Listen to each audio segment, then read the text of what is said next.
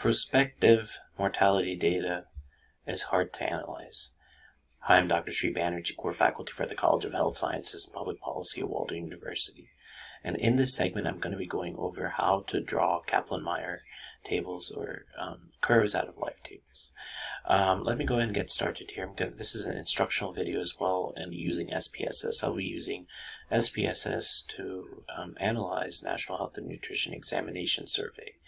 And this is a data set that I often use in many different types of conferences and paper derivations. This is actually 1999 to 2010 National Health and Nutrition Examination Survey, which is followed up through December 31, 2019. So there's quite a few years of follow-up, and I'm going to be going over that in a moment. So let's take a look at what we have to select in order to get a life table. So analyze, you go under analyze, and then survival, because it's a survival table. And then you can select life table. Now you're going to get a whole lot of numbers which may not make sense. So let's go right to it and go to a Kaplan-Meier curve. Now a Kaplan-Meier curve, there's only limited things that you can do with it. Usually the Kaplan-Meier curve is more applicable when you're conducting bivariate analysis. So what I did here is actually provide some strata here, which makes the figures a lot more complicated. So let's compare factor and take a look at log rank, linear trend for factor levels. And then let's take a look at options and make sure that survival tables, if you want to look at them, you can select them, but usually the mean and median survival is revealing. And then let's take a look at just survival, or log survival.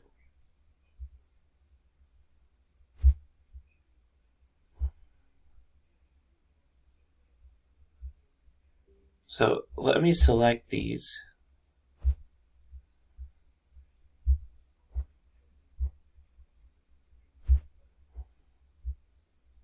So let me read this out to you first.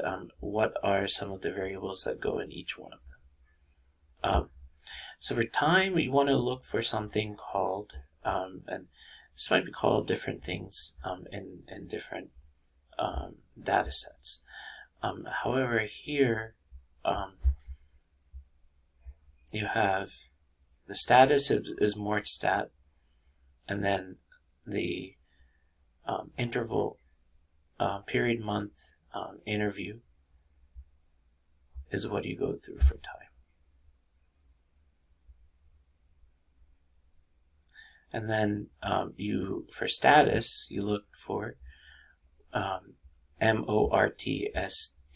Now, this is a linked mortality file, so this was generated from a linkage between the original file and then a mortality file in 2019. So taking a further look at this, now the factors are important. For all intents and purposes here, we're going to use rheumatoid arthritis. Now let's go back to compare factor.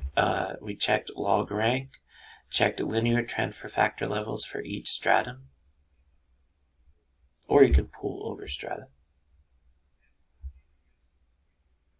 And then options, mean and median survival, and then log survival for plots. So I want to make sure statistics is mean and median survival, and that plots are log survival. Then you're ready to hit OK. One thing I forgot to do here is define the event. So it's single value, and when you have one, that means there's a mortality event. Let's see what is being drawn here. As you can see, there's a nice curve that appears here, and what you can do is actually change some of the values within that are within the figure, and then make sure that the labels are informative.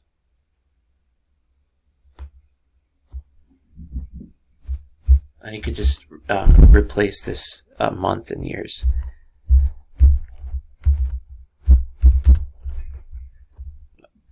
Month or time, months. And we can just put time, and you can put in months.